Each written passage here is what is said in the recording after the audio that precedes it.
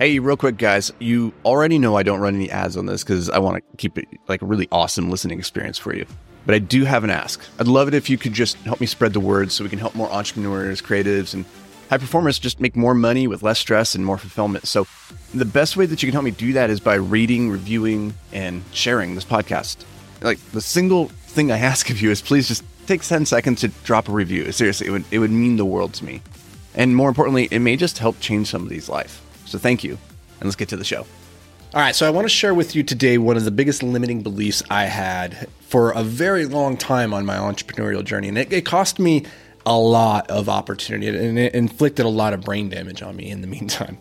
Now, the reason I'm thinking about this is because I just had somebody comment on one of my YouTube videos that was espousing the same limiting belief that I had for so long. His belief was this. We were talking about leverage, in particular labor leverage. And what was his business? It was some kind of service-based business. I think it was home inspections. So after all the costs and everything associated with going to deliver a home inspection, he would net about $300 per inspection. So his question was, how do I scale this? And the thing that then followed was, I can't hire because nobody will deliver the same quality product with the values that I expect of them. And this is a very similar mindset that I had for a very long time. I think it's one that a lot of entrepreneurs will resonate with, which is that nobody will care as much as you do about the product. You as the owner will care the most. It is your baby, so it is only natural that it's going to mean the most to you. Second is, how do you get people to do the thing as well as you do? Now, in a lot of cases, when you first start, like your very first business, you're doing a thing that you're already very skilled at. And as a result of getting skilled at it, you're like, oh, maybe I could do this as a freelance. I could go independent. I could start selling my services, right? That's not quite a business, like in a full-fledged sense quite yet. What you really have is you just have another W-2 where you're just the boss. Until you can start, implementing systems and people into the process so that they're doing the work on your behalf and you're building the business, not just executing the work, you don't really have a business quite yet. And so that's where this gentleman is right now. He is doing the work, and you can make good money doing that. Like, no doubt, you can do great. My girlfriend, Jamie, her uncle is a home inspector, and he does a fantastic job, and he doesn't have any employees. Now, I think the key there is, if you're going to go that route, you need to charge a lot for your services. That's the only way to make it viable in the long term, right? So this gentleman, he's making $300 per house. That's not going to cut it, because house inspection is going to take a couple hours. That's just not enough. So he's probably doing low-end housing. You need to go upstream, either to commercial real estate or into premium real estate, maybe where rich people are getting divorces and now they need somebody to come in and split the baby and tell us, how much is this house worth, right? You can make way more in that domain. Short of that, the solution is to recognize that you have a limiting belief. A limiting belief that says nobody will care as much about your product or deliver the product as well as you, and therefore you shouldn't hire anybody, right? This is an excuse I see so many people make. Truth is, you're probably not that great at what you do. The truth is, somebody else coming in and implementing your systems and processes, doing the thing at 80% as good as you can do it, is probably good enough for the marketplace. So number one is just removing your ego from the equation and stop pretending like your customers are getting some incredible, valuable thing. At $300 per home inspection, they're not getting something so extraordinary that they wouldn't just, at a moment's notice, drop you and go with the next option. At that price point, you're a commodity. So let's be honest about that, okay? The truth, though, is you can find people to do the work just as well as you can. You just don't know how to hire and train for it. And in fact, I believe you could even make people care as much about your business as you do. The trick? Make them owners.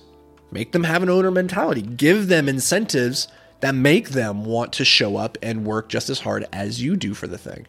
You do that, I bet they will show up and work just as hard as you do. Now, I'm not saying that's the route that you should go and you should be giving everybody equity and like making everybody co-owners in your business. I'm not saying that. I'm just saying you could do that.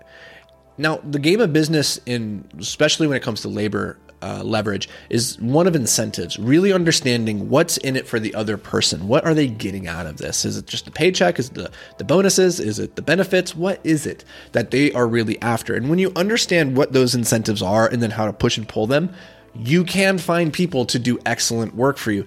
This was such a limiting belief for me for a long time, especially when we were washing windows. I had a hard time with it initially because we were hiring a lot of my friends who were rock climbers, and they just didn't care. They just didn't. And so the way that I got them to care was by paying them way more than they could make doing anything else and giving them flexibility with their calendar.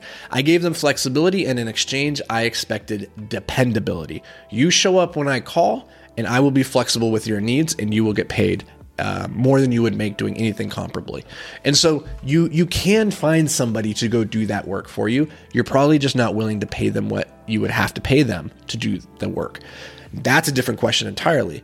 Because again, a lot of that comes down to ego, not wanting to pay people more than industry average or the standard because you're like, well, that's not fair. That's not what this should cost, right? This should only be a $15 an hour job. I'm not willing to pay them $30, right? Well, then you're going to get a $15 an hour employee and you're just going to have to suck it up, buttercup.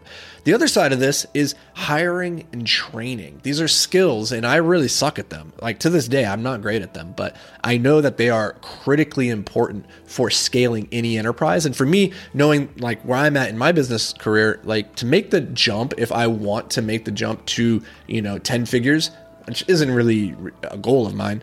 If it was though, it would only I would have to focus on my leadership, my hiring, my training, all of those systems and processes. As they are right now, they're good enough for building 7 and 8 figure businesses. And even we're on the cusp, of a 9-figure business. So good enough for what's needed. But if you're not able to scale from your 5 figures to 6 or to 7, it's because you probably have not yet leveled up your hiring, your training, and your incentivization processes. Get those dialed in and you can definitely scale any business. Like it's doable. You can find people who care, who do the work, who deliver a great product, who live in alignment with your values. It is possible. These are not unicorns. You just have to level up your skills. So that's the end of my rant. I got kind of a little animated there. So sorry. I'll get off my soapbox now, guys. I appreciate you being here. As always, thank you so much. Catch you in the next episode. But until then, stay hyper-focused, my friend. Hey, what's up, guys? Real quick, I've been working really hard to amplify my social media presence recently, and recently just started diving into Instagram, which has actually been a ton of fun. It's a cool platform for connecting with y'all in just a more personal way. So if we aren't already connected on Instagram, let's change that. You can find me at @TheAnthonyVicino. So go connect. Let's do it. All right, let's get to the show.